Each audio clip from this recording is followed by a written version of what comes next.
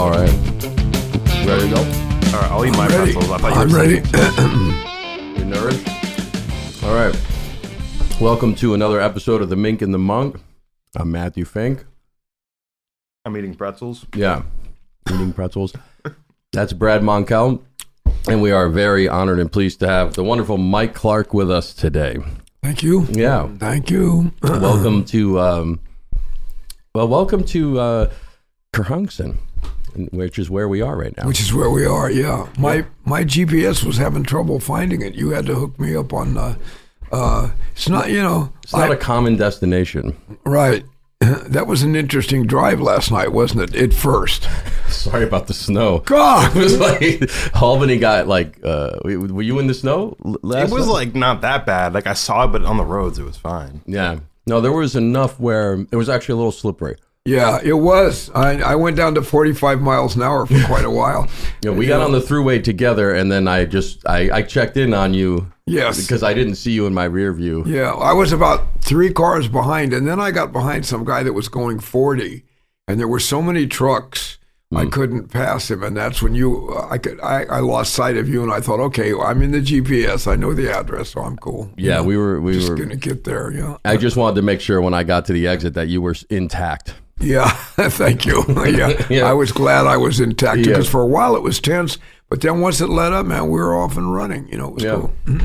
Yeah. So where do we start? I just I've spent now about 24 hours with you, and haven't even seemed to come close to have run out of things to talk about. We covered a lot last night, yesterday, and then this morning. I think we picked up pretty much where we left off. Covered some more stuff. So I think if you have something to start with, Brad, we will defer to you because I have plenty of questions, but I feel like I'm hogging it, even though you weren't even here. But I just feel like, Yeah. Well, I've been loving your podcast, Stick People, Mike. I was just listening to the Stanley Clark interview recently, the John Schofield one, and you mentioned at the masterclass last night that you had a sort of a podcast with Lenny White where you talked about movies. Did I have that right? Sort of a podcast. Yeah, we have recorded a few of our reviews, if you will, on a cell phone and put them on Facebook or something like that. But everybody loved them. But we haven't, with COVID, our Siskel and Ebert careers came to a quick halt. Because we've been going to movies together for many, many years. And so, in fact, he just called me yesterday, right before we played, and was suggesting some new movie that we go to when I get back. And I'm like, yeah, let's do this, So are you really into doing that kind of thing, like talking for a show, or like have you had other like ventures in the past where like radio or trying to speak for people or interview people? Well, I've done a heck of a lot of interviews in my life, so that's about the extent of no, not really. I mean, lots of interviews, but not interviewing others. Like Stick People is my first probably interviewing other artists. It's my first time in this arena. it's pretty awesome. I love the guys, man. Lenny and David and Michael and Greg. Well, they're all great artists. Every one of them, man, has like a serious track record, and they and now getting to know them, I see why. Yeah. Wait, so when you say Lenny, you mean Lenny White and then David Garibaldi. Yes. And who else? Michael Shreve and Greg Arrico. And Michael Shreve, you guys know from Santana, the great drummer, and also Greg Arrico is the original brilliant drummer from Sly and the Family Stone. He's one of the guys that started all the broken up funk stuff, Wow. Yeah, and you have an interview in the can with Larry Graham right now too. I don't think it's out yet. Right? It's not out yet. Yes, and also with who's the guy? Oh my goodness, Steve Jordan. Oh yeah. Sorry, yeah. Steve. It's kind of early for me. The great drummer like that. And I'm like, Steve, what's his name? Oh my goodness, who's just playing with the Rolling Stones right now? Sorry, Steve. I love you, bro. I think those two are in the can, and we may. I think we got a couple others, but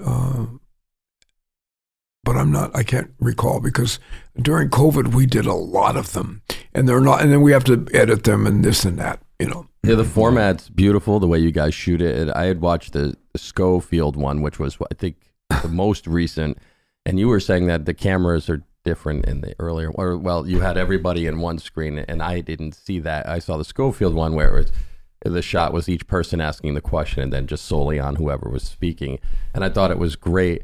Just to hear you reminisce about a gig you guys first met on however many years ago, and it's a fascinating take. The five of you gents, you have so much history, and you get to. So it's a really interesting perspective. Well, David Garibaldi and I go way back to Oakland. Yeah, you want to talk about that? Like, can we talk about Oakland for a minute? Sure. You were talking yesterday, and I Yeah. don't know if that's where you were going with this. Did you have another line you were going with? Okay. I can always come back to other stuff. Oh, okay. So you were talking about your upbringing yesterday, and I didn't know this. I didn't know you started playing 4 years old. I was 4, yeah. And when I've spoken to other musicians about, like, usually every musician that's a great musician has gone through this shedding period, and where you just where you kind of hole up in your space and just work on whatever it is your vision is. And that period seemed to be between the ages of 4 and 7 for you. Is that what you were kind of alluding? Well, I've shedded from about 4 until 19 or 20. Oh, okay. But I started working young as a child. But then I started in my high school years, traveling and working. Especially once I got old enough to drive. So I wasn't able to. I still shedded a lot, but for the first 16 years, I pretty much locked myself in the drum room and did it. You finished school, so you went to high Yes. school or whatever. But before you were saying before school and after school, that's pretty much what you were doing. Oh yeah, and once I started, right out of high school, I got an offer to go up to Las Vegas and play with a lounge band that was making really good money. Wow. For that time, like right away. So I pretty much, I was going to go to this junior college. I'm not going to name the one, but the band was like really, the musicians, the kids weren't serious. They were vandalizing the instruments and they didn't give it. They didn't care. And I did. And I thought, I don't want to be in this. And the band was awful. It was really awful, quite awful. And so I got this offer. My mother was like, man, go get that money. Go ahead. And I did. And that was it. I never went back to school, which at times I miss that. I wish I had of in a way. But then I seem to be doing okay. So, that was school. What you were getting, you were in school. I went to that school. Yeah, you went to the that's actual, for sure. Yeah. And so when I hear you talk about that, and you talk about your dad, you said worked for the railroads and Yes. you traveled around. I'm always fascinated by. I read and listen to a lot of musicians talk about their musical influences and time they spent with their heroes and all that. But I love to hear anything. Like I love to hear about family background, and it seems like your dad was very supportive, and it also sounds like your mom gave you some good advice. That seemed like an important starting place for you. That they supported you in what you were doing. It seemed like Totally. yeah. They didn't ever question that I was going to be, it's a weird word, a successful, if you will, drummer. They just knew it was going to work out okay for me. And they always supported me. I don't recall them ever saying, man, you should do something else. That never came up. They were really into it. And it was fun. Like a lot of guys my age at that time, a lot of kids my age when I was a kid, 13 to 16 or so, couldn't wait to get away, to get out of the house, just to get away from their parents and get away from the routine. But I was in there grooving. I mean, I went out and did all the stuff that the other guys did too, but I could go into my room and submerge into my record collection, put my earphones on and play with any band I wanted to, you know. And they were cool with that. And you playing drums at home and yeah, and giving you good advice. Go get that money and yeah. They also at one place we had a stepfather, and he didn't like the drums, drove him crazy. So he built me a room out in the garage, and it was a cool room. Wow. And I could go out there and play, I mean, forever. Just like this room right here. It was similar, not as extensive, but I could just go in there and shut the door and blast, play as loud or whatever I wanted. And yeah, when you got in here last night, you were like, ooh, I bet that, can I try that ride cymbal? And I was like, yeah, go ahead. Have it. Yeah, that was late at night. I thought, nobody ever tells me to, I'm like, oh, his wife won't be able to hear this? Really? This is great. She was out cold. Yeah, it was great to hear you play it, because it certainly didn't sound like that when I played it. But it was great to hear you. It was just nice. You're like you have that, I imagine, the same joy now that you did when you were 4. Yeah. You know, and I every great musician I've ever spoke with always seems to have that just joy when you can get on your instrument and just have some fun and like bring people together and play and feel good. It works like that, doesn't it? It sure does. You know, I mean, you know, you're the same way. You pick up your guitar and you start, and there you are. Yeah, man, let's have some fun. That's like what it's always been about. And I never thought about, like, as I was growing up or as I was getting older, I always was like, okay, maybe my point of view will change, or I'll, grow up. And that never happened. I still feel that, like, watching you come in last night, and like, I don't know, we've been at it for 15 hours or whatever, and you're just like, oh, can I try the ride? So I was like, yeah, I know, like, I know exactly. That's wonderful. Yeah, I hear you. I know just what you mean. It's like that fascination, that joy, that whatever it is that makes us do this. It's even increased since I was a kid. I'll be walking down the street, and if I see a drum set or a cymbal in a shop, I have to stop and just ponder and look at it and think, is that what I'm looking for? Yeah, maybe that's the one. Maybe that's the one. Yeah. Is there anyone that you look up to who kind of had that sort of attitude in a way that almost made you love appreciating music that way more? Well, Herbie Hancock, Tony Williams, all of them. Elvin. I didn't know. I did a gig with Sonny Stitt, believe it or not, one time. And when he didn't have much to say to us. He didn't know us, Yeah. It was a little trio, and Sonny Stitt's gonna play, and we're gonna back him up. That was but when he was kind of, he had a nice suit on, he looked sharp, New York kind of guy, and he got up on the stage, and when he started playing, it like within the first 4 bars, it levitated the room. And this was one of those piano trios that was kind of like, the piano player and the bass player were kind of subdued and quiet. And they weren't like killer players. They were just regular guys. They played probably weddings and the little jazz gigs and this and that. And he turned it into within seconds, he turned it into like wolves running down a hill after meat. You know what I mean? It was ridiculous, man. And I'm like, so right after that, I thought, this is what New York is about. I got to move to New York. And I did. That was the one that did it. I mean, I knew it was Sonny Stitt, so he could be anywhere in the universe and play like this. But I thought, I got to go to New York. I need to understand this. Do you feel like at home in New York anywhere, like more than anywhere else? Is there anywhere else you'd want to go to, like, kind of sit in the music scene and soak it up? Or do you just feel most comfortable spending your time here? I feel more comfortable in New York than anywhere I've ever been. Especially musically, it's like jazz Disneyland still, even after COVID. They're all, they're not all there. There's great musicians all over the world, but there's a lot of them in that one small area. So, I can go hear anybody I want to. And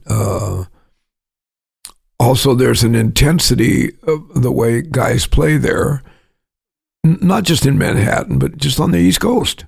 it's way different than the West Coast, because I've lived in both, so I know the difference, Yeah. And I was sort of built to play on the East Coast. When I lived even though I'm from the West Coast, I always kind of played the way I do now. And for some people, it was a little too much, or too this, or too that, or too intense, or too loud, or too whatever. And when I moved to New York, I fit right in. It was like it wasn't anything special. It was just ordinary playing. That's how cats played. It was just regular. So I love being there. Also, I love all my little restaurants, and I love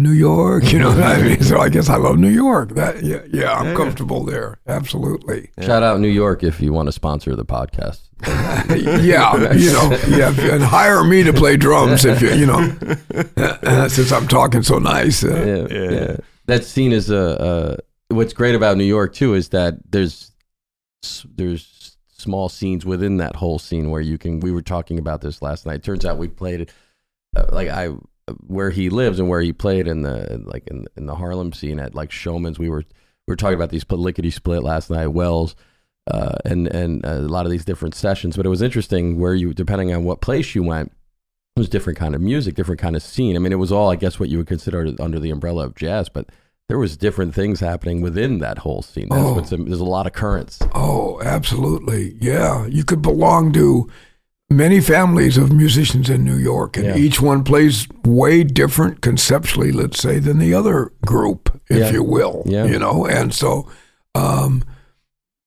I got into I played with Julius Hemphill for a while, so I flirted with being on the avant-garde scene, and played with a lot of different, I ended up playing a lot of different styles of jazz just by living there. People didn't know what I was about. They knew me from the records, but they didn't know. And so they would just call. I get these calls from, it is, you get calls from all over the place, and you want to be known, and you want to be in New York. So you want to work. So I ended up I played with Tony Bennett one time, and just all kinds of, a lot of organ stuff uptown, and post-bop and bebop and quiet trios and loud bashing. I played with Larry Coryell, and I could go on and on. But yeah, it was really a diverse scene, man. Very different than I don't know what's going on in L.A. When I say the West Coast, I'm from the Bay Area, so I know that scene pretty well. There's great players there, of course, but it's very different. Yeah. Now, as far as the people you've played with over the years, I know in Stick People, in the Stanley Clarke interview, I think Lenny White was saying, he feels you, as a drummer, you kind of develop like a certain trust with specific players where you feel the most comfortable playing with them. And I think he named like Ron Carter, Marcus Miller, and Stanley Clarke as like some of like the bassists he like trusted the most. Is there anyone for you that's like that, like a bassist that you're always like at your most comfortable playing with? Well, there's not just bassists, but Gerald Cannon is a wonderful bandmate, both on and off the stage. He's a great cat. He swings really hard. Essiet, also one of my favorites. Eddie Henderson, I'm completely comfortable with playing. Donald Harrison, I'm very comfortable with playing with him. Jack Wilkins, the great guitar player, I can play with him and not even know what tune we're playing, and it's not a problem. I just know, I don't know what he's going to do, but I know he's playing so well that I can just, it's natural for me, And Jerry Z on organ. And I'm also got good at fitting in. Like last night, I didn't know the players that we were playing with. I know Matt, of course, and I'd played once before with the bassist, but I didn't feel like I was comfortable with everybody up there. I didn't feel like I was an outsider, or I have to really stress to learn all of these different great artists and where they're coming from. I could just play with them. You were even comfortable with the way Brad was staring at you from the audience? You were okay with that? That bothered me, and actually marred my particular performance. But yes, it was psychologically. I'm going to probably have to see a shrink for about a year to overcome that. But well, now other than Eddie Henderson, you can go see Eddie. He can help you. Yeah, well, yeah. There you go. All right, keep going. If you can make me cry, that'll probably get a lot of views. Yeah, I'm trying. Let's get to some emotion, raw.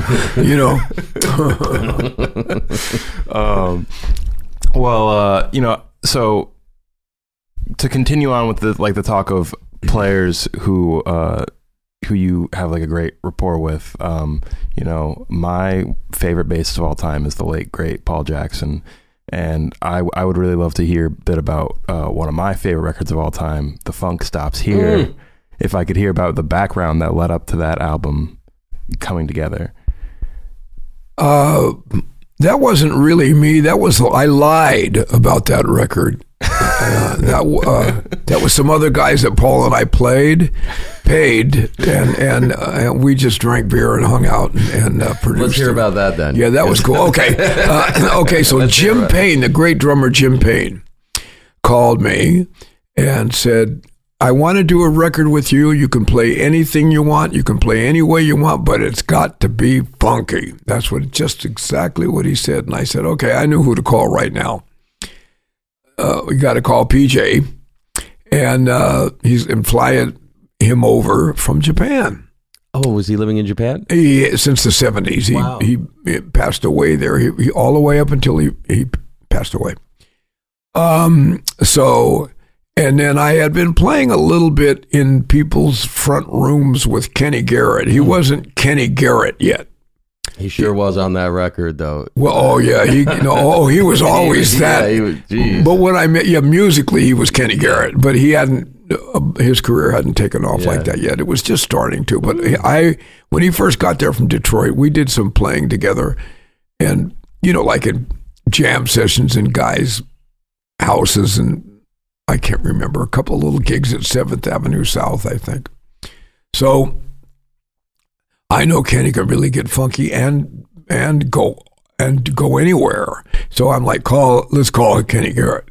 And then my friend from California, Jeff Pitson, and I had we logged in a lot of time playing, and I knew what he could do.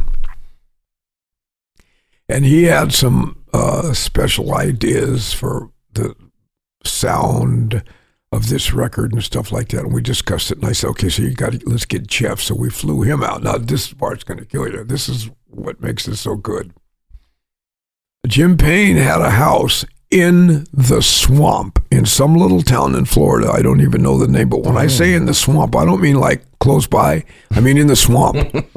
And you could go out on his deck, and there's a boat there, a rowboat, and you can... And when you start rowing, if you go under a tree, you got to watch for snakes. There's gators. I mean, this isn't Leave It to Beaver time. This is like the jungle. And then he's got a house out back. And I lived in Texas, and I was terrorized by scorpions and spiders as a child. So I'm deathly afraid of even a nice little friendly spider. I'm not deathly afraid, but I'll probably I don't want to kill things, but, I just got to get out of the room. I have PTSD.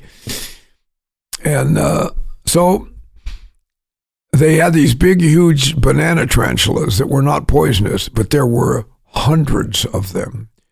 And they lived in this shack and it was a nice little small house behind Jim Payne's house. So there was another little cottage.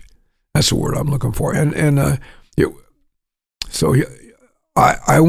a Buddhist and I chant, so I didn't want to drive everybody crazy. Nam myoho renge kyo, So I'll stay out in the shack or the shed or the whatever cottage. So I get out there. Everything is cool. It's kind of nice. I'm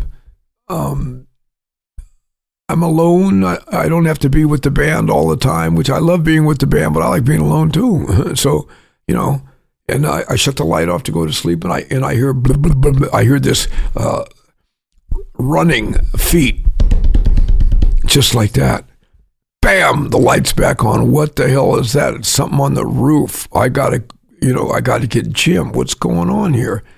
And I look up on the ceiling, and there's 10 or 12 of these tarantulas walking upside down. That's their feet hitting the which is their floor and my ceiling. And they're all over the place. And I was gonna go, and I'm bugging out, literally. Yeah, if you will. And I thought, okay, I'm gonna go in the house and sleep on the floor. I can't do this, man. It's crazy. I'll be exhausted for the recording date tomorrow. And but then I thought, hey, wait a minute. These things aren't poisonous. I'm going to try to overcome this right now. So I shut the light off and tried to go back to sleep. And I did. And I woke up the next morning. In the daytime, maybe you'd see a little antenna sticking out of the wall where it needed a paint job, and there were some holes in the wall of this little. And then I took a shower that morning. And I'm in the shower, and I'm like, pretty good. I got 6-7 hours sleep. I'm ready to play. It's not so bad. Nothing bit me, I don't think, And when I'm taking a shower, there's a little crack, like it's like a haunted house, little, old boards. You can look right into the wall. And there was like a foot of some insect hanging out, and it was moving. The foot was moving. And I thought, okay, I'm just going to ignore this. Finished taking a shower. So I lived out there for a week with those monsters. And then Paul, something happened where Paul needed a hotel room. Who knows what that's all about, but we got him a hotel room in town near the studio. He probably was afraid of the spiders, man. Huh? He probably was afraid of the spiders. He may have been. I have the heebie-jeebies just here. Yeah, well, he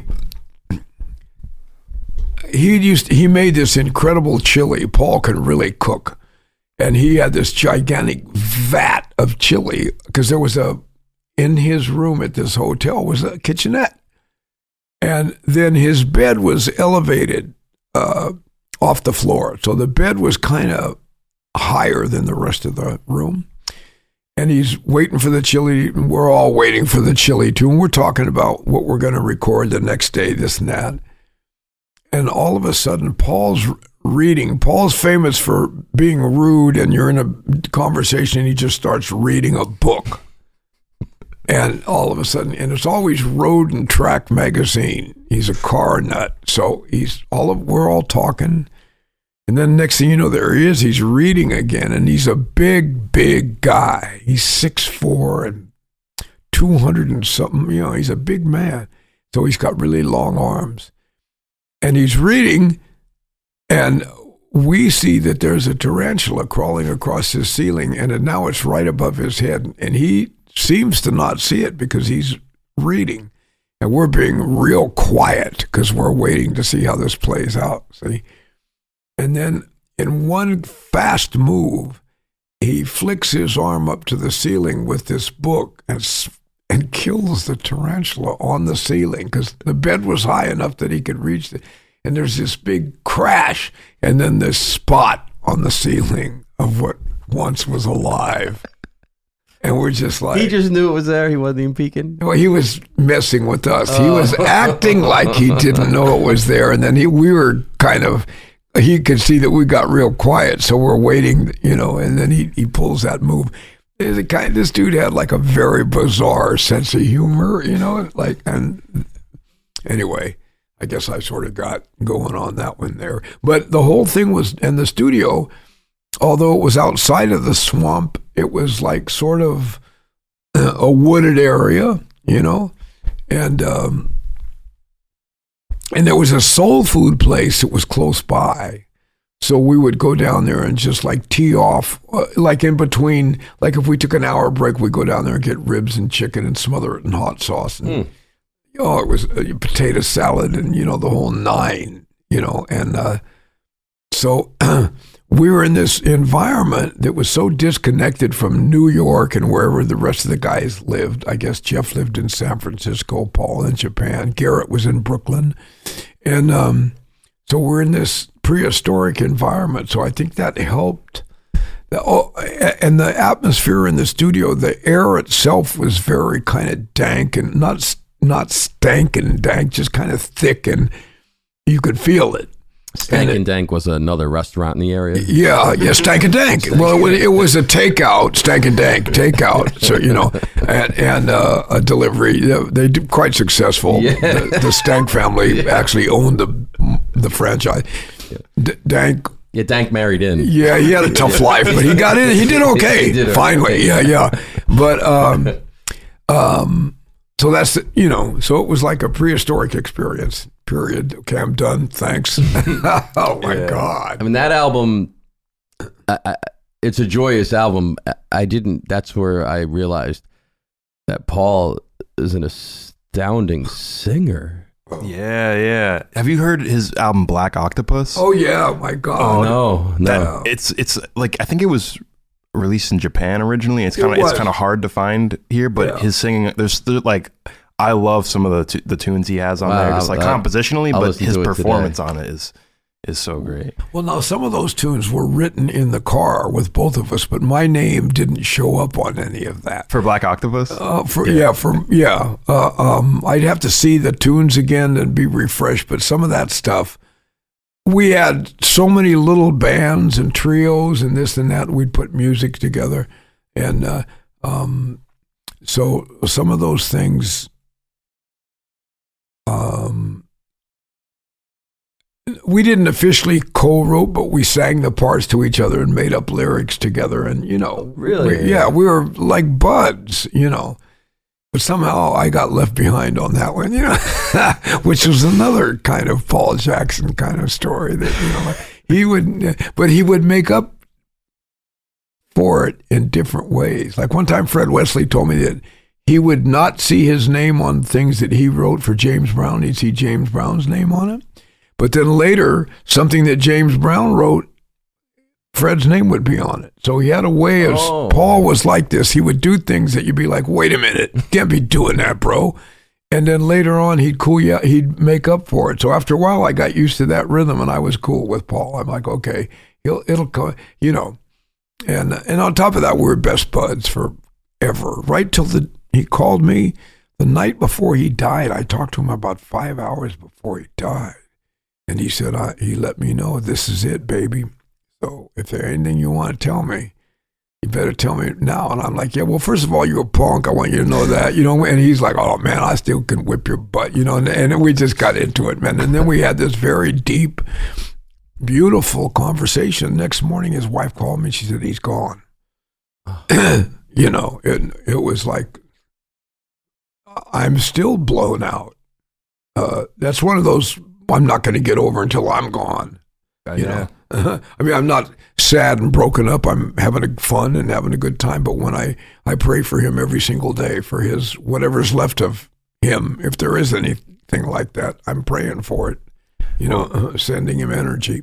Well, seriously, it's been a while, but my condolences over that. I mean, I feel bad bringing it up because I'm sure it's a sore spot. But the music that you made with him, like you two are my favorite, funkiest rhythm section together, and like I can tell how profound of a relationship you two have. Man, and I love thank you all like the work that you two have done together. We did a lot of crazy stuff that was non-musical too. Oh, we shared a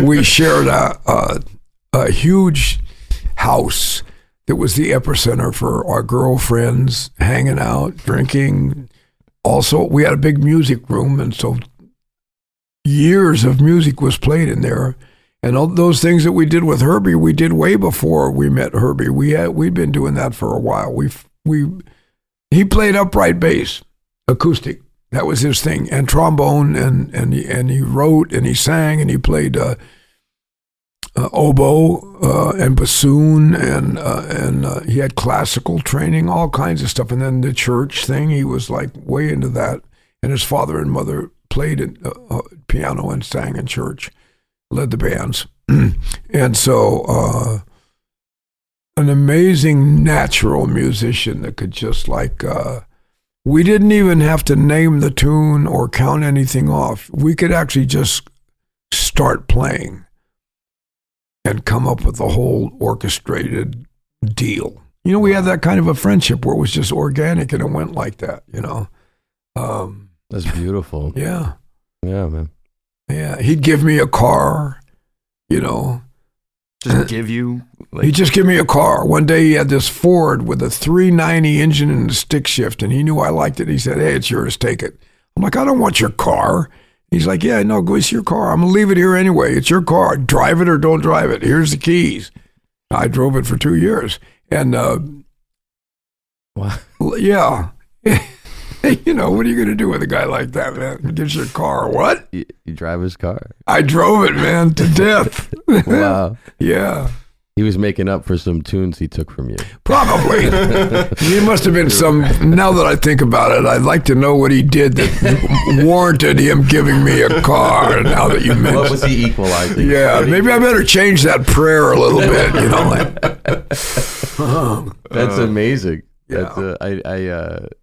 That's incredible. It's apparent on everything you guys that's on vinyl that you can hear. It's a love affair, you know. You guys, Yeah, you know, we loved each other. He's my brother, you know. Yeah. And his family treated me like family from day one, and vice versa, you know. So we didn't even have to speak about stuff. It was so deep. We could be in a room full of people and nothing needed to be said with him and I, and there was something being understood by both of us that we're, you know, it was weird, you know. It was amazing. Yeah. Yeah. Now, you were both Buddhists, correct? You and Paul? Yeah. Mm-hmm. Now, you told a great story about your chanting and practice of Buddhism last night at the masterclass. So this might, I don't know if this is an appropriate example. Feel free to retell the story for the listeners. But I did want to ask, when you were first getting into Buddhism, when was the first time you really felt the results of chanting that really made you start to like believe in it in a more out there way, rather than just like maybe you enjoyed it, but like where did it start to become really profound for you? Was there some kind of actual proof? Yes, as a matter of fact. Is that the story? I mean, oh no, okay. But it's the beginning. Here's what happened. Paul was playing with little Anthony and the Imperials up at Lake Tahoe. And he had met Herbie Hancock, and Herbie turned him on to chanting. So I used to go to Catholic school. My mother's Italian, so naturally, I ended up in Catholic school. So, and then of course, as soon as I got out of Catholic school, I never went to church. Oh yeah, I did a couple of times here and there, but I blew it off and just lived my life. I didn't think much about it. And, but I consider myself a Catholic at this point, even though I didn't practice anything, nothing. I practiced smoking weed and abundant boxcars of weed. Weed of Christ. Yes, the weed of Christ. As a matter of fact, the sacred weed. Rastafarian Catholic. Yeah. Oh boy. So anyway, he comes into the house that we were sharing. Just got back off the road, and I hear him in his room chanting some kind of words, which was Nam Myoho Renge Kyo, but I didn't know what that was. So the first thing I said to him was like, hey man, don't do that. Something bad's going to happen. You know, my whole Catholic thing came out, even though I hadn't been to church in 25 years or whatever. So then his exact words were like, hey man, Herbie Hancock just told me about this, and if you chant Nam Myoho Renge Kyo, you can have all of your dreams fulfilled. So my next sentence was, write it down. First I was telling him, don't do that in the house. And then as soon as he told me that, I'm like, write it down so I can do it. So I started chanting on my own based on that, because I, first of all, wanted to prove him wrong. You know, that's a great reason to do it. Yeah, I'm going to prove that this does not work. And so I thought, not only that, I'm going to chant for some stuff that's outrageous. So my first prayer, if you want to call it that, of chanting was to get a job with Miles Davis or Herbie Hancock. Now, I'm this guy that not many people know that lives in the middle of Oakland. How the hell are they going to find me? But if this is all they say it is, then I'm going for it. But what I did notice is I chanted maybe a half hour a day, and I did it. And Paul was the jive chanter. He would chant when Herbie would come around and act like he'd been chanting, but he was BSing. But I'm the one that got rolling. But Paul chanted too, but I really got going. So I didn't know anything about it. I didn't want to study anything. It's either going to work or it's not. So I went to the gig that night, and I noticed I could read music at a level that I'm not able to read music at. I could see what was going on the page, and I could anticipate and set things up. So I was way more focused than I'd ever been. It was like I drank the best coffee, and it just jacked me into another level of thinking. I was sharper than the whole band. The reason it's not egotistical, but I know these guys forever. I grew up with these guys, so I know what's going on. And I was really, and everybody noticed it. They like, did you take some kind of this is the late 60s. Did you snort? I don't know. Some questions like Snort this. Your way to paradise. Did you take, what's going on? And I said, well, I chanted give this. me some. Yeah, exactly. And I did. I said, well, Paul told me this, and here's what I did. And so then I wasn't sure that the chanting really made me. That could have been a chemical blood sugar thing. Who knows? I was just I've been in those places where I could play better than I normally can. So I did it the next day, and every gig I seemed to be not self-conscious about my playing. I was totally in the moment. I was just, and it was as if I was going into a dream and playing this music, and then I wasn't thinking anything until the music was over. I was free. The caged bird was able to sing. Then I made my commitment to doing this. I said, well, whether I get Miles Davis or Herbie Hancock, this is worth the price of tea in China right here. This is an amazing experience. I'm high without taking anything, but I'm not stoned. I'm focused as I've never been that focused. I was like, wow. And then the next thing you know, Paul gets the gig with Herbie Hancock. So that was close enough for me. So maybe his chanting wasn't so jive after all. Yeah, no kidding, right? Yeah, no, yeah, probably he had a deeper. He didn't have to do as much as I did, and that showed me there's something going on here. I don't even care if I got the gig. Paul did. I'm like, wow. Plus, I find out that they're going to play funk. So I had a really good jazz career in the Bay Area, playing acoustic straight ahead jazz, which is my passion. I don't care about no funk. So I'm like, well, probably better I didn't get the gig because I'm doing really good. Now I'm this focused young guy that's playing all over the place. I'm like, this is cool. And then before you know it, before a month or so went by, I got the gig with Herbie Hancock. So I'm like, wait a minute, and Herbie chants. He really practices and studies and does, And so then he started explaining to me how this thing works. Like the reason I was able to achieve goals through chanting is because I changed the reason internally that I didn't have it in the first place. And that's the hook. It's not magic. You got to change some stuff, And that way it's also liberating because you're the guy in control. Nobody did anything to you. Nobody's faulted. It's you. It's not a fault, and it's not a less than or a more than. It's you that's got to get it done. And you have to make the causes. It's based on cause and effect. So that's it. And I just kept going till right now. I'm still chanting. Do you still have moments where you feel like, are you still chanting for very specific things and seeing it kind of yield in how you're going about your life now? Yeah, I'm chanting you're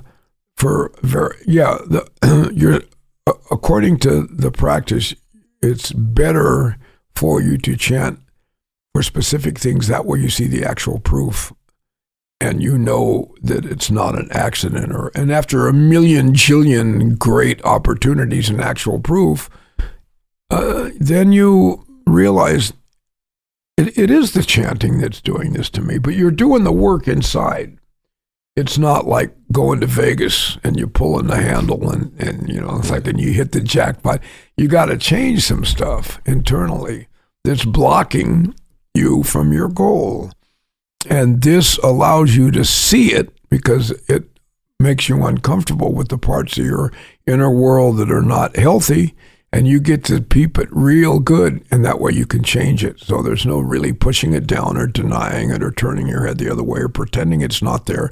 The negative parts are why. The good parts are enhanced, and the parts that are not cool are they're brought to the surface kind of, so you can't really deny, and then you have to deal with it. And it can be a little painful or a little rough, but it's not. But it's doable. I'm doing it. It's called the human revolution. That's what they call it in Buddhism. Most people think that's the way he is. And up until that point he is. But once you start chanting, all this other stuff comes out. Great stuff that's sitting down in there. So you can access, and it gives you the strength and the courage to face the stuff about yourself that's uncool. Yeah. So that's can you help Brad, the whole ginger thing with Brad? Can you help him? Well, even in Buddhism, there are limits. To as what can happen, and We knew you were going to cry today. I didn't mean for you to. Sorry, it's so cool. It's so cool to hear about the story you told last night about recording actual proof was so cool. I'm assuming you've told that on a bunch of interviews before. I sure have. I'm sure a lot of these stories you've told a lot, and Well, this last one not so much, but the actual proof story it's almost painful to keep telling it. Yeah, you know exactly. what I mean? That's why I didn't go straight to that. Well, I'm going to tell it now, though. I feel it. No. Actually, this would be great to keep this all about you're just with Paul. Like anything having like what I really dig that I like to hear people talk about when it's this evident that like, and I always just use the term love affair. Like you guys truly, you just it's a thing. So. Anything having to do with that, with experiences, like it just sounds like you're reading each other and you're not trying to at all. There was zero work with understanding. There's zero work. It was a natch from day one.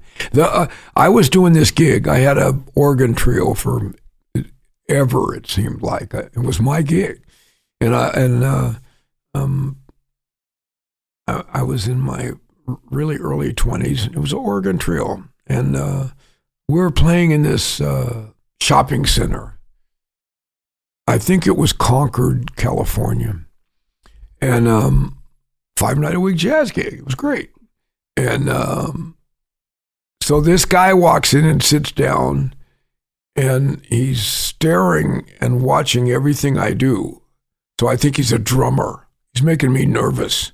He won't stop watching me. And I'm like, oh, great. And I'm trying not to be self-conscious, and I'm thinking I got to play the gig. So on the break, I walked right over to his table, and I said, "I'm sure you're a musician. I can tell. And what do you play?" And he goes, "I'm a bassist." "Oh, really?" And he says, "I also play B3." And I'm like, "Oh, man, what's your name?" "Paul Jackson." And my name's all on a big sign in the club, the Mike Clark trio. And we had I said, "Well, come on up and play on the next break if you'd like." And he's like, "Okay." Now, there was a Sherman and Clay, which is a music store chain that was in California, that was upstairs in this mall. And he heard us playing. And when he got done, he came downstairs. And he managed this music store. so he came up and played the B3, and man, and there was a microphone there, so he sang as well. I didn't even know he sang. I didn't even know him. And man, all hell broke loose. I mean, he's not a great organist, but the parts of Jimmy Smith and the blues that really tickle your funny bone, he only has 4 or 5 of those, and he uses them all the way through everything. So he's knocking my lights out, and the groove is so heavy. We played a shuffle, and it was a whopper, and the whole joint is snapping their fingers and bobbing there. People are moving, and pretty soon he starts, what's the matter now, Mama? Don't you need a man like me? And he makes up the lyrics. You can tell it's all BS. I seen you downtown. Dun-dun-dun-dun-dun. You was looking funny. She say, not now, pretty daddy, not unless you need some money. He's just coming up with one after the other, and I'm loving it. I'm going like, I just died and went to heaven. What's going on here? This is for a drummer. It can't get no better than this. And then he solos, and of course I can see that he's not really an organist, but somehow he's soloing his butt off, man, And the guitar player with this is loving. He's like, wow, it was an experience, more than just played. And he played one tune and then left the stage, and we were like in shock. He just took the whole place over, he's just, God, and larger than life type of guy. So, I had given him my card. Oh, and then he leaves the club. It's like Jesse James come in, shot the place up, and then saunters out the door. And I'm like, this cat. I knew I was going to see him again. And I had his card. I knew where he worked, and he had my card. So I'm like, okay, I'm not done with that guy yet, And that night I get home to my house in Oakland, and there's a car I don't recognize in my driveway. I'm like, what the heck is that? So I get out, so I can't even park in my own driveway. This is how it starts. And I got my drums and all my stuff. So I'm unloading, and I'm eyeballing this car, and I'm like, what's going to go down here? And he gets out of the car, and it's the guy from the club. It's Paul. And he says, hey, man, what's up? I'm like, the first thing I said to him was, you're in my driveway. And he goes like, yeah, I know. and then he had some African hashish with him, which I didn't know, but he told me. He said, I got some hash here and a jug of wine. So I was like, well, come on in then. So leave your car. It's fine. So that was the beginning of it. He came in, and the next morning, 6 a.m., we're still talking at the table. My wife gets up to go to work. She's like, who the hell is that guy? What are you doing up all night? And I'm like, oh, man, we're talking about everything. And then she really liked him. And then he cooked her a fantastic breakfast. And so she really dug him then. She's like, okay, this guy's cool. And then we hung out every day together for 30 years after that, that's the story. All kinds of, we booked jillions and millions of gigs, organ trios, upright bass, piano, jazz trios, this funk gigs, this, that, the other. We infiltrated about 10 bands with our crazy rhythms, and everybody liked us, and it was on. That's beautiful. It is a great story. I love it, man. Yeah, man. I love it. It feels like that when you listen to it. Yeah. None of that surprises me, but I love hearing it. Yeah. I think I just relived it on the reel right now. You know what I mean? Man, like, your eyes are lit up. You're laughing. Look at you smiling. I mean, that's the human thing that I just love it. And even the way you two are staring at each other on the record cover is hilarious, and it's evident how tall he is. I didn't put that together. Oh my God, he's a monster! He's a monster, man. He's like gigantic. So he stalked you and found out where you lived and just drove there. Yeah. Well, he had my card, so I guess my address was on it. And he went right there and waited me out. Yeah, That's why we do this. I came out one morning. Brad's in my driveway, just staring into my window. I heard about it. Yeah, you called the cops though, didn't you? At first, he was hauled off, and then you went and bailed him out because you realized. Yeah, we heard about it. Might as well do this podcast. Yeah. Yeah, I wasn't as smooth. I didn't have African hashish. I had fentanyl and absinthe. I made him Captain Crunch for breakfast. Yeah, well, there you go. And there's nothing wrong with that. It's the little Fentanyl and absinthe. Oh my God. Yeah, there's nothing wrong with that at all. It's just a different, Captain Crunch. I actually like Captain Crunch. Nothing not to like about Captain I'm Crunch. saying, Yeah, like. But which kind of Captain Crunch? Well, Here we go. No, I'm not a Captain Crunch expert, but I've had a couple of bowls and I really liked them. So I'm not sure it's like, was it a 20-inch ride cymbal or an 18 crap? I don't know. I'm going to tell you right now, I love them all, but peanut butter. I'm thinking berry, Matt. I love the berry too. I love both of those, but peanut butter, I eat sometimes. I need a late night snack. And I'll wake my wife up chewing that because it's crunchy, man. It is peanut butter is addictive. Peanut butter, Captain Crunch. And you got to have the milk right because it won't get soggy, but you got to have the milk right. But if you keep it a little dry, you can wake up neighbors chewing it. Well, I'm trying not to have a stroke at this age, but I used to always have crunchy, not Captain Crunch, but crunchy peanut butter in the icebox. And I would come home after a gig, trying to not eat too much meat, trying to have my veggies and this, that. And I'd take a gigantic 3 huge spoons full of peanut butter, just slap that on my tongue and just let it roll down. And I wake up in the morning hungover from the I'd be like, what did I do? My mouth is all salty and dry. Oh my God, I did the peanut butter again. Finally, she forbid. My wife's like, no more peanut butter in the house. You're not to be trusted. It's true. I can't. Oh, my God. Next album name, Peanut Butter Bender. The dog is just staring at you while you're sleeping there. You dog likes peanut butter, too. Oh, yeah. Wake up to him kissing you. Yeah, that'll wake you up. Well, Matt, if it's so loud when you chew it, you should just eat your cereal in this room. Isn't that why you have this? It's part of the reason why I have it. But I have this thing where, like, if I don't have any more discipline at the end of the day, I like a snack before bed. It's not a great thing to do for all the obvious reasons. I do too. Yeah, and I so Mike and I were hanging last night, and you saw the table when we came in. So we had. We had four different bags of Lay's. Oh, not Lay's. They were Kettle. Shout out Kettle. Sour cream. Sour cream and onion Kettle chips. A Lay's one, and then there was the black cracked pepper one, and then I bought a bag of chocolate covered pretzels. And then a 6-pack of Heineken and pizza. We ate the leftover pizza. Oh yeah, we ate the pizza. My God, you're right about that. So that wasn't the best midnight snack. That was a smorgasbord. No wonder I slept so good. I was like, kablamo, done here. I'm finished. Well, that was funny. You were talking with the same amount of energy and excitement, just like this all day. And then last night about 1 o'clock, you just look at me like, yeah, I'm done, bro.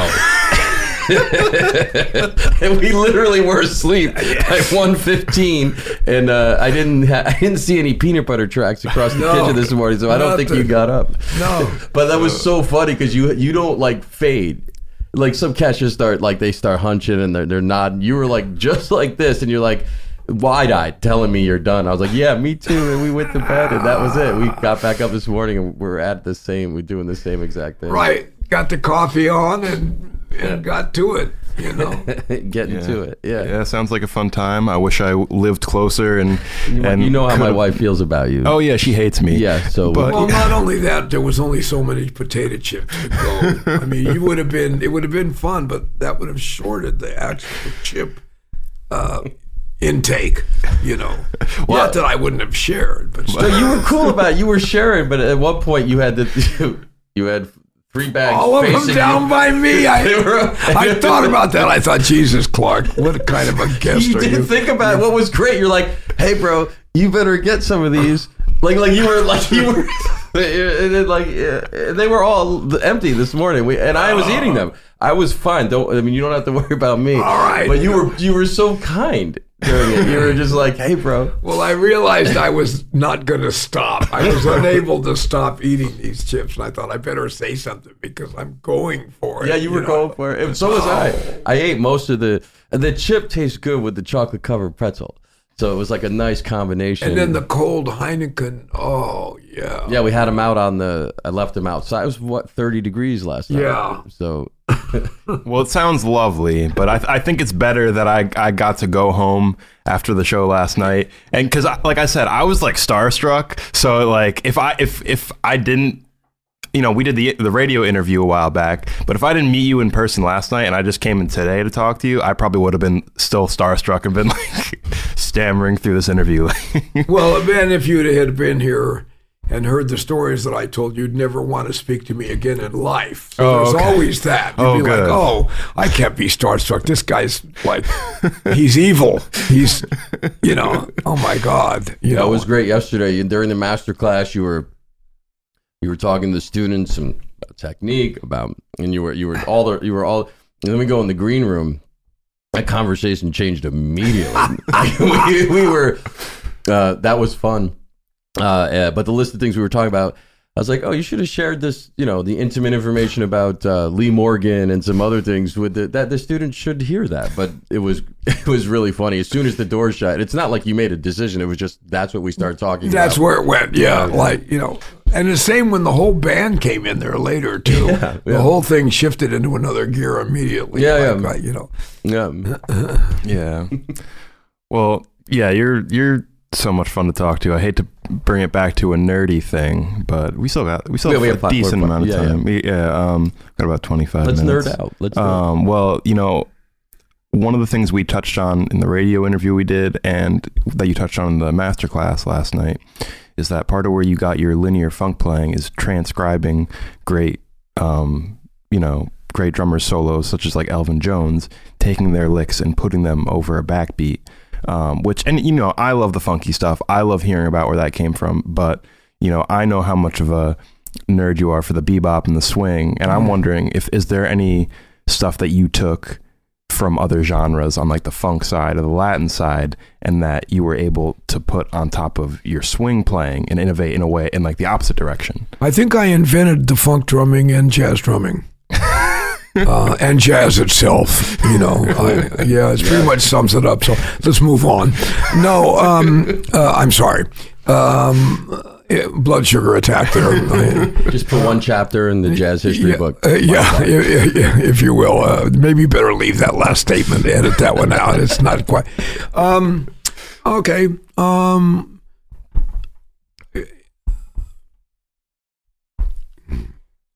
Melvin Parker. Clayton Filial, Clyde Stubblefield, and Jabo Stark. And probably a couple of guys I don't even know their name. These are all drummers, the great drummers from James Brown, that shaped everything that all of us do, that whether you dabble in funk or whether you're a funketeer. Maybe not just drummers, those rhythms turned everybody on. I remember the first time I heard Popcorn, I had to pull the car over. I thought I was going to have an accident. You had to smash into somebody. It was just too much for me to take. And so I am heavily influenced by those guys.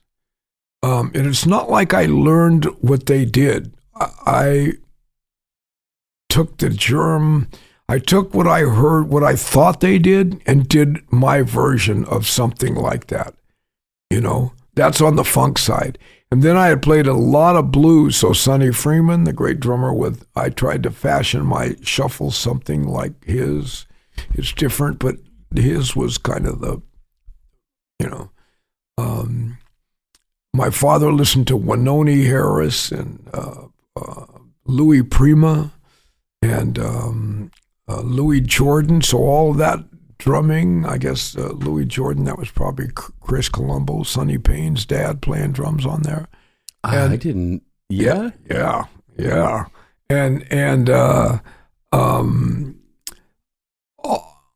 not just the drumming, the music, the sound of the band, the way the whole thing went.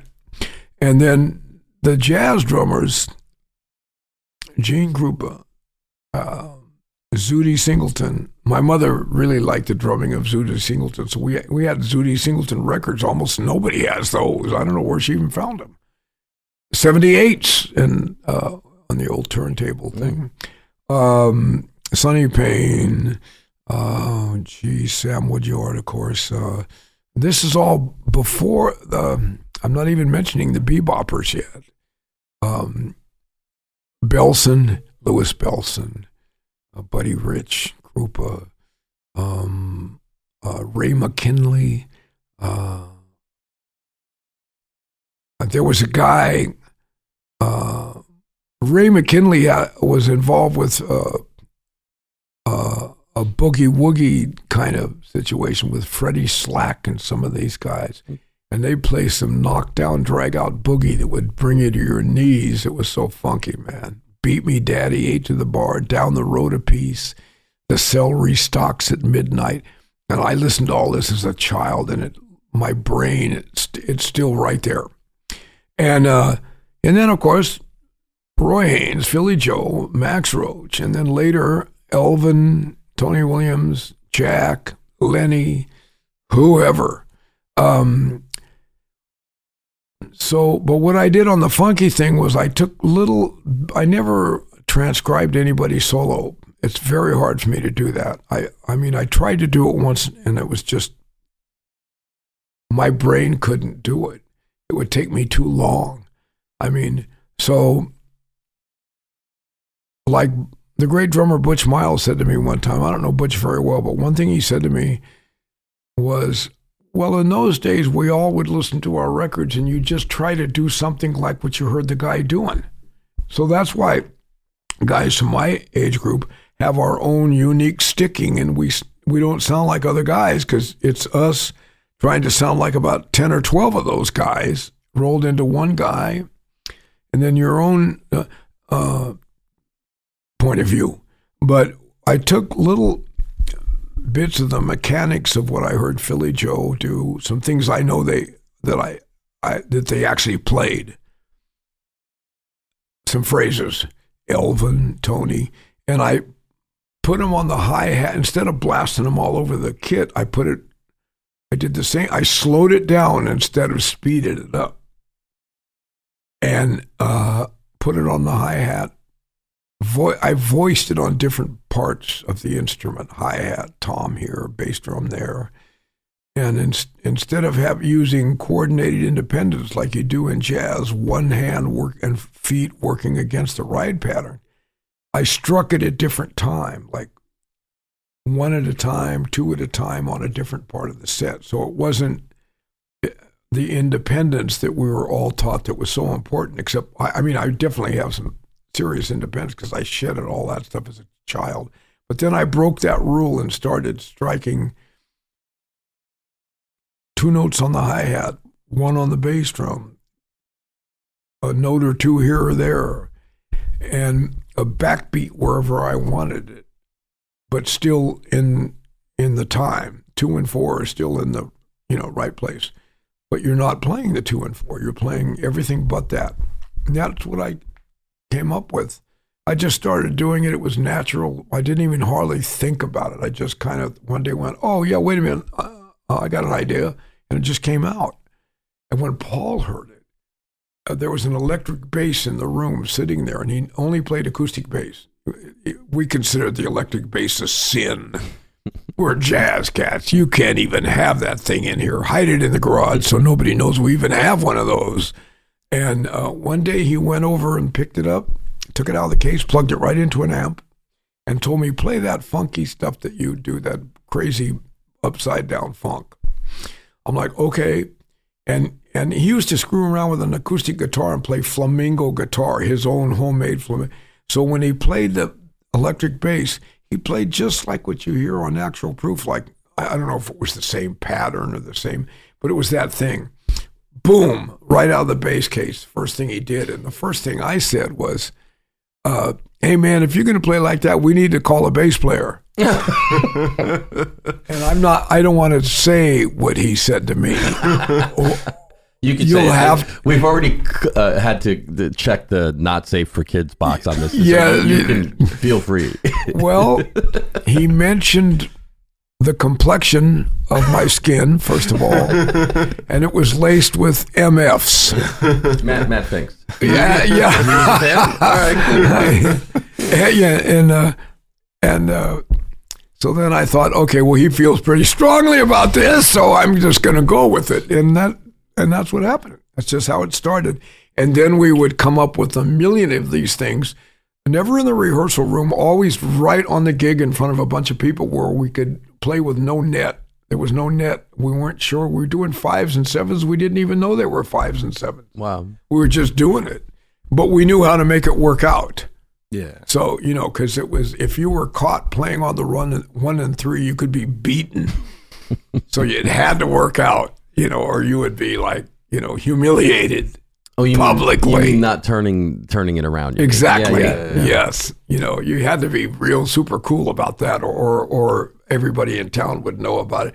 Hey, I heard Clark turn the beat around over at the showcase the other night. Did you hear about it? Yeah, I heard. Yeah. And then I'd lie. No, it was Paul. I didn't do it. Paul did it. Oh, really? Yeah. So your funk style was, obviously influenced by the older, bebop players and swing players that you listened to. But after you started studying funk and listening to guys like, Jabo and all that, did that change the way you approached swinging? Like, is there anything you recall just like approaching differently after hearing funk in just a straight jazz context? No, it didn't leak into my jazz thing too much. But what I did think of right away that's supposed to be new now is playing the ride beat and playing the funky underlay with the left hand and bass drum underneath it. Play funk with one hand and jazz in the other. I've been doing that since 1968. And some guys are telling me, man, hey, I got this new idea. You're going to love it. And I'm like, oh, yeah, that's great, bro. Well, even when you're like, Actual Proof is so funky that, and like, I'm always like floored by how much space Herbie's soloing is amazing, but all the space you and Paul fill on that track alone, it feels like a 6-piece band with just the two of you playing, like how big the sound is. And even though it's funky, you're still swinging over that track. Did you feel like you had room to stretch and play totally, like a lot of that swing in the Headhunters? Well, only on that tune. Okay. And because the rest of the time, there was first of all, when you play with Herbie Hancock, he's a genius. And when you play with that guy, he hears every breath you take and reacts to it. And when he doesn't react to it, that's a reaction too. So he's got you. And also, the stuff he's playing offers you all the room you need to do whatever you want to do, or do nothing should you decide. And doing nothing sometimes can be huge, And like, there's nothing he can't handle rhythmically. There's nothing he can't, it seems like there's nothing he can't handle. I'm sure if there's something in his mind, there's places where he's limited, where he goes like, oh, I gotta, break through here or there. But for me, it's like, I could play upside down and backwards and inside out, and even in another time signature and this and that and da. And man, the guy was, it was like, you hoped you weren't boring him. It wasn't he played with Tony Williams, man, for years. That was his best friend, Tony. Mm. So he'd been there he'd been to the mountain and back 1,000,000 times before he met me. So he could handle my stuff like that. Wasn't even, no problem. And plus he's very musical. So you're making music with this guy. So you're living inside that collage with him, and it's, and every move counts. Now, also in the Headhunters, there were other guys who were like, man, if you just play on 2 and 4, we're all going to make 1,000,000. I'm like, you're not going to get 1,000,000. He's going to get the millions, not us. So you might as well go on, throw down. No, man. And so there was pressure for me. So the other tracks on Thrust are fairly pedestrian. So Actual Proof was when I played like how I normally play. So it wasn't unusual for me to play like that. But if you don't know me and you hear the record, it's like, wow, he's playing this good stuff on this track. And well, that's if you like it, and on the other tracks, he's not. Well, there's a reason. There was pressure for me not to improvise on the other track. But Actual Proof is just the way I was listening to Roy Haynes and all those guys. Now He Sings, Now He Sobs, right around that time. Red Clay, all of the Tony and Miles. I was listening to everything. George Benson, when he was just all of it. The CTI stuff. So it was a natural thing for me. I would go there and always right there unless somebody told me not to. And so I was being asked not to, and I wasn't mad about it. I'd just be like, okay.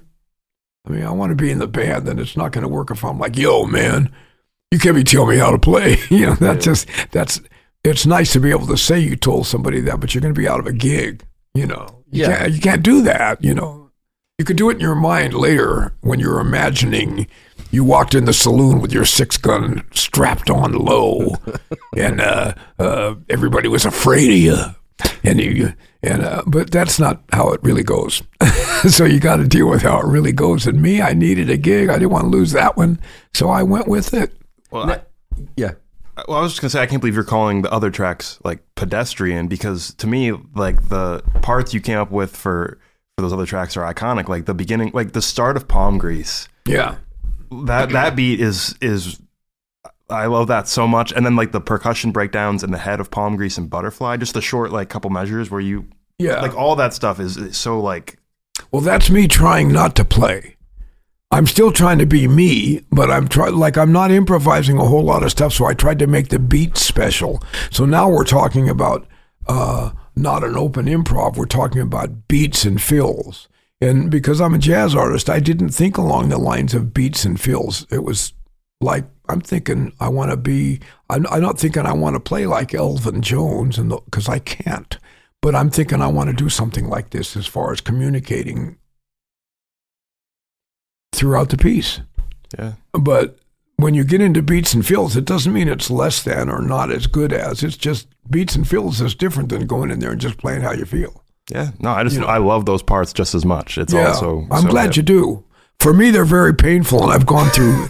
I lived in a very small cave for 13 years, and without food or water, barely, and I had to go out and hunt with no weapons, and it was really just because of those beats and fills that you like, and the people who like them, I feel inflicted this on my life, and it's not good, and I'm impaired. But thank you for liking it, though, and making my life. You see what you did, Brett? Do you see what you did? Oh, man. Oh my God, so much crying. No, I'm really happy you liked it. I had fun doing it. I love the swinging stuff too. I'm just saying those parts are funky as hell, and I love it. Matt, I'm sorry I cut you off before. What else? We're running out of time, so we're running out of time. We got to get Mike out the door on time. Yeah. I have a rent-a-car. I got to get that sucker back. We got to put some air in your tires too. Oh, thank you, sir. Yeah. Thank you. Yeah. I was driving like this last night. If it'd be like this, and then pretty soon you're over here, and I'm trying to keep an eye on Matt, and I'm like, "Is that Matt?" Oh, and then did you see that guy with the blinking lights going? I thought that was you. I thought that was you, so I followed him for like 15 minutes. I said, "How nice!" He's put his flashers on. He's going slow because there's a kind of a light blizzard going on, and pretty soon I got up close and I went, "That's not Matt." No, every car that was coming up on me, it was not you, and I was like, "Okay." I thought that was you for a minute. But it was going very slow, and I was like, "This couldn't be Mike going that slow." No, that was even though I was nervous, I wasn't. I at least wanted to be a man and go 50. This dude was 35 on the highway, and I'm thinking it's Matt because I can't quite see. I'm keeping it distance because it's snowing and slippery.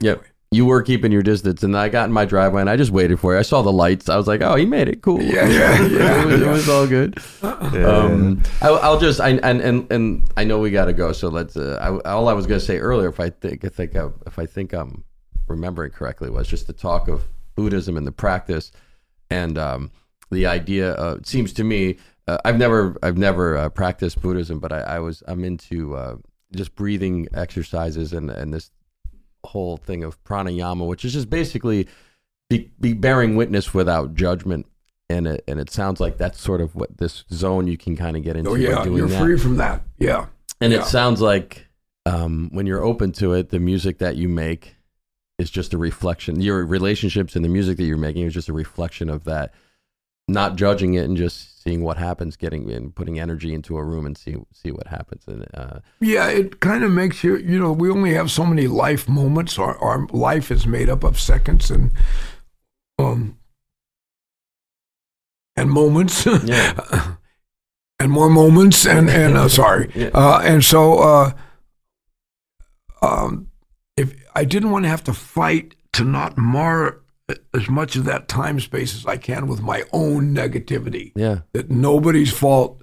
It's not even a fault. It's just yin and yang, we have this, And so when I chant, it holds all that at bay, and I can be present and accounted for, you know. Yeah. And then when it starts to wear off, I chant again. And then year after year of this chanting, you're coming up out of that muck, and then you can close the hi-hat finally on the 2 and 4, which I should have been doing all this time. And that's the... Yeah. Well, did you have another question? No, I mean, I just wanted to, in wrapping it up, it's amazing hearing about all this. I just want to shout out again, Stick People is such a fascinating thing that I hope the listeners check out. It's a great podcast. Yeah. Your new record with Michael Zilber, Mic Drop. Thank you. Another amazing piece of work. And Freedom Jazz Dance with Leon Lee Dorsey. I was just checking that out. So Manny amazing. Valera, right? Is that him on bass? No, that's Leon Dorsey on bass, but Manny's the piano player on Freedom Jazz Dance. Oh, okay. Because that was my first time hearing Leon. I thought he was the piano player. I hadn't heard him before. Oh yeah, no, he's the bassist. No, he's wonderful, and so is Manny. I mean, God, those were all first takes. I think they were all I could be lying too. I listened to Mike. I listened to Mic Drop this week, and I'm wondering the whole time if you were present during the mixing part of that recording, because what I love about it is where your ride cymbal is. Like I fought for that.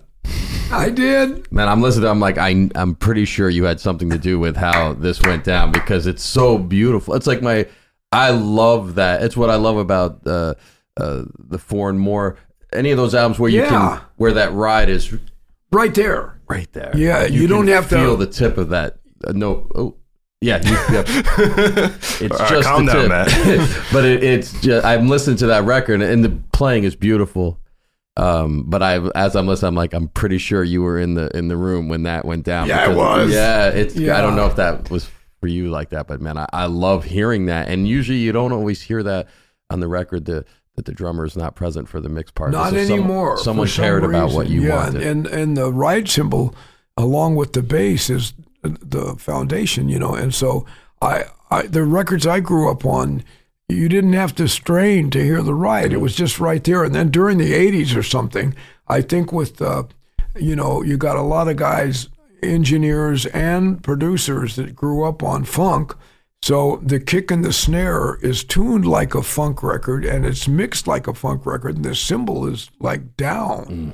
And I'm like, wow, it never did sound right to me, because I came up on the other thing. Yeah, and the Mic Drop sounds right to me. Cool. Yeah. Thank you. So congratulations on that. Thank you so much. Yeah, I like to listen to to it as well.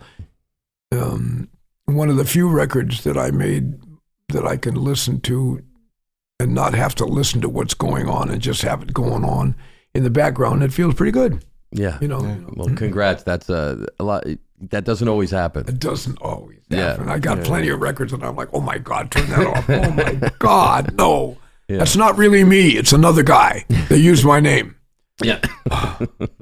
Well, we do really have to end it if we want to make that 12:30 stop. We got to let you go. Unless there's any records that are coming up you just want to get people's attention on quick. Now, let's see. Me and if this... we're scheduled to make a record soon with Michael LaDon on piano, the great Mike LaDon on piano, Leon Lee Dorsey on bass, myself, a trio record. Wow. And it's a jazz record, and we're going to do a lot of different blueses, if you will. We're going to play blues and different ones and treat them different and do little arrangements and this, that, and the other. But it's probably going to be mostly, if not all, blues, minor blues, 16-bar blues, this kind of blues, slow blues, And, Let me know if you need a guitar player. I will. That's a good idea. I hear you. And you can really play the blues. It's in everything you do, man. I was loving it last night. I was loving you last night. I go like, oh man, I get it. That's all those organ gigs you did, bro. Oh man, I love that. I mean, it's just joyful to play with you, man. I love it. Thank you. And thank you for hanging out with us extra long and doing this. It was a joy to hear you talk about. Well, I'm honored to do this podcast, and I'm honored that you invited me up and treated me so beautiful, and the whole thing was already a great memory. And as a matter of fact, I want to stay. I don't want to. All right, I love you guys out there. If you can see me or hear me, thank you so much for years of listening to my drumming. I wasn't sure what I was going to say there. Thanks for having me, Matt. And thank you so much for once again. What's the name of this show again? The Mink and the Monk. Because Jerry Z gave me my nickname of Fat Mink. I know. Monkel. Mm-hmm. Okay. No, I'm not the monk. Monk is, I can't, I've had people try to call me monk before. I'm like, no. You can't call me that. I'm not worthy. Yeah, there you have it. But yeah, they're making the Monk, and we have like, I think we're at like 4 subscribers now. So man, this is going to go viral. I didn't know it was that. It's heavy, I mean, that is heavy. It is pretty heavy. Yeah. My stomach is growling. I don't want this on tape. I think the pretzels and coffee hit me funny. My stomach. Yeah. So hopefully we can do part 2 and part 3 of this. Down. I know I could sit here and talk to you all day, but I'm going to let you go. You got to get that rental back. Yeah. The one question we did get on Instagram was someone said, I just want to hear him talk about Tony Williams. I think we got a little bit of that, and we can always do more. 3-minute Tony Williams? Let's do it. Okay. Brad's famous for his 3 minutes, so let's hear yours. All right. I'm going to try to get to it. Okay, let's think. Let me see if I can make my brain engaged. Tony Williams, genius, innovator, impeccable technique, but not technique just to have technique. He used it for some of the, if not the deepest phrases, where he puts it, where he doesn't put it, his own personal swing that everybody copies and nobody sounds like, the hi-hat thing, 4 to the bar that got so popular for a while, all that fire he brought to oh my goodness,